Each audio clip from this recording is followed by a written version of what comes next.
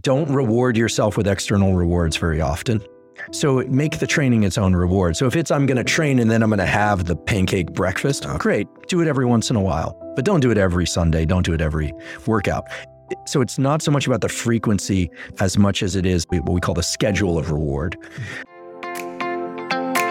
Welcome to Philosopher Insights, the podcast that delivers wisdom in minutes a day that you can put into practice daily and strive to master over a lifetime. The podcast committed to sharing ideas that encourage you to bridge the gap between who you are today and the person you aspire to be in the future.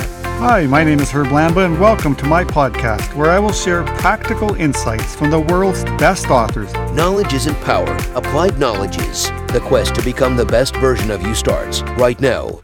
Hi, and welcome to today's Philosopher Bite. Today I wanted to introduce you to Andrew Huberman, who has relatively quickly created one of the most popular podcasts that is frequently ranked in the top 25 podcasts globally.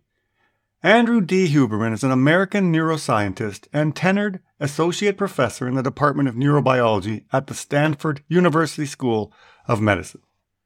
I talk a lot about my life-changing journey through the Optimized Coach program, and what I love most about Huberman's podcast is he digs deeper on similar topics and helps reinforce what it really takes to truly optimize your life. Today, Huberman shares what I thought are some unique insights in terms of how to build a solid daily routine. For example, why it's important to create intermittent rewards, not celebrating every achievement every day. Why it's important to embrace the catastrophic effects of fear or failure over the constant envisioning of success. And why understanding the timing of some of the habits and routines you execute plays a role in your ability to sustain the habit. I won't give it away, but some of what he says when referring to linear versus non-linear really surprised me, as it goes against much of what I've read in the past. I hope you enjoyed today's talk, and I recommend you check out Andrew's podcast, Huberman Lab, which is available anywhere you listen to podcasts, including on YouTube. Here is Andrew Huberman.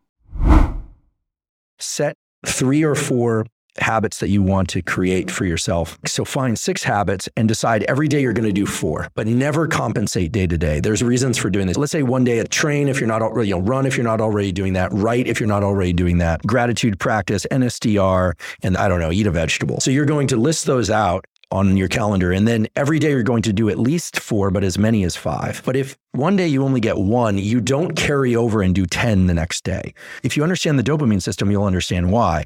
Because what you're trying to do is you're trying to train up a circuitry for giving yourself random intermittent reward for performing these habits on a regular basis. So people will go do these heroic workouts, or they'll do a ton of stuff and then they'll reward themselves, and they've just undermined the whole process of being able to do that consistently. It's a little complicated, but the way that reward schedules work is you're trying to teach the circuitry to work regularly, be rewarded only every once in a while and at random.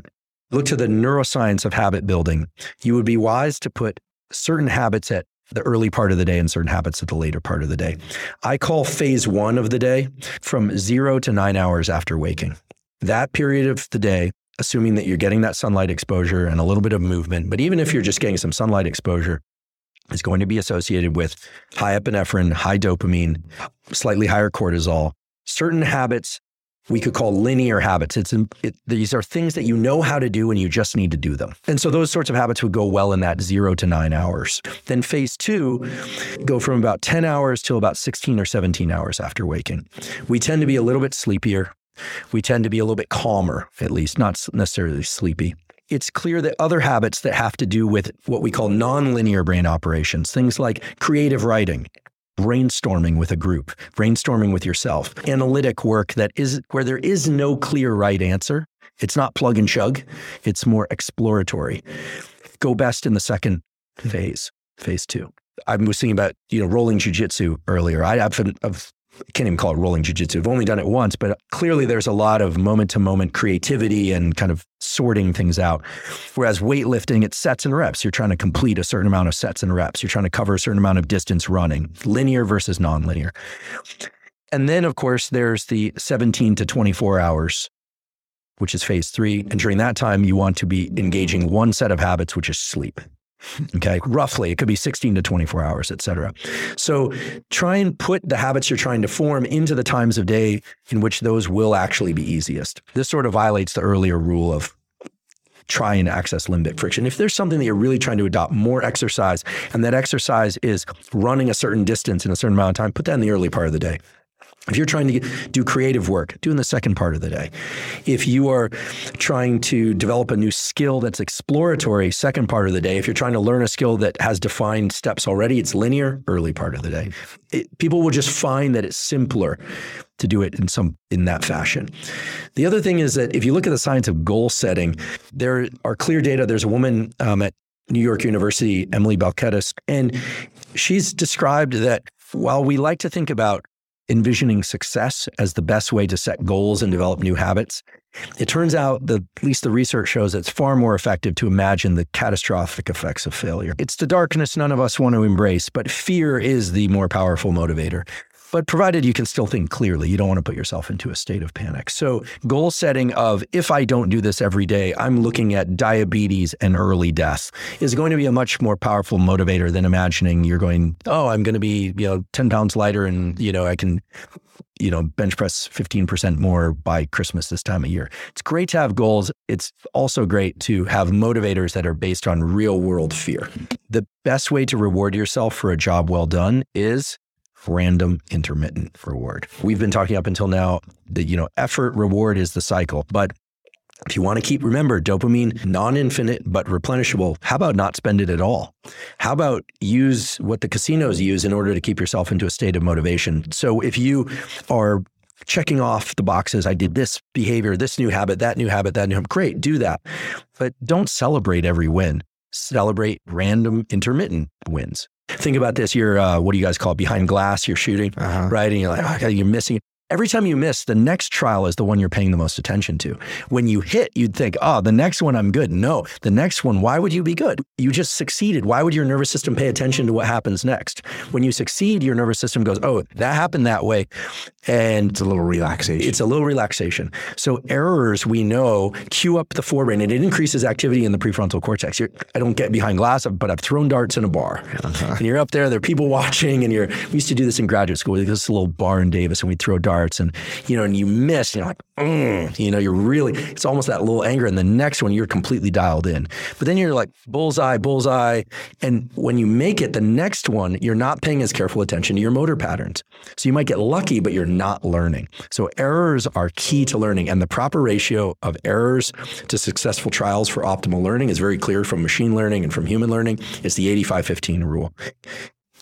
How difficult to make a task should be 85% of the time you're performing it correctly, 15% of the time you're performing it incorrectly. More or less, plus or minus 2%, if you want to optimize learning. 85% you get it, 15% you miss. Yeah, that's about the right level of difficulty for motor skill learning, cognitive learning, et cetera. Any more than that, putting too much of a demand on the attentional systems. Any less, you're putting too little demand on the attentional systems. That's what the machine learning shows in humans. That's what the machine learning algorithms based on human learning. That's what the animal data show. And of course, there'll be some variation on this. But if people are saying, I want to teach these kids Spanish, or I want to teach people how to shoot, well, make it difficult enough so that they're about 15% error rate. Don't reward yourself with external rewards very often. So make the training its own reward. So if it's, I'm going to train and then I'm going to have the pancake breakfast, great. Do it every once in a while, but don't do it every Sunday. Don't do it every workout. So it's not so much about the frequency as much as it is how what we call the schedule of reward. So, and you can see this in sports teams and some of the challenges over the years of, everyone gets a trophy.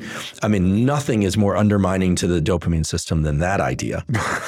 I mean, I don't know what happened with that, but I don't want to punish anybody because I also don't know who it was, but that group or person who made that decision that everyone gets a trophy clearly did not read the literature about how the neuroscience of reward and the psychology of reward works. You actually diminish the role of rewards in every way, and you take away the ability to access the reward system in the future. You've been listening to Philosopher Insights with your host, Herb Lamba. If you enjoyed this episode and you'd like to support the podcast, please share it with others, post about it on social media, or leave a rating and review. To go deeper with me, you can register for free at www.philosopherinsights.com for instant access to a growing library of Philosopher Insights, which are 8 to 10 page PDFs plus 20-minute MP3s that break down my favorite insights from the world's best personal development books. To catch all the latest from me, you can follow me on Facebook at Optimal Herb. Thanks again, and I'll see you next time.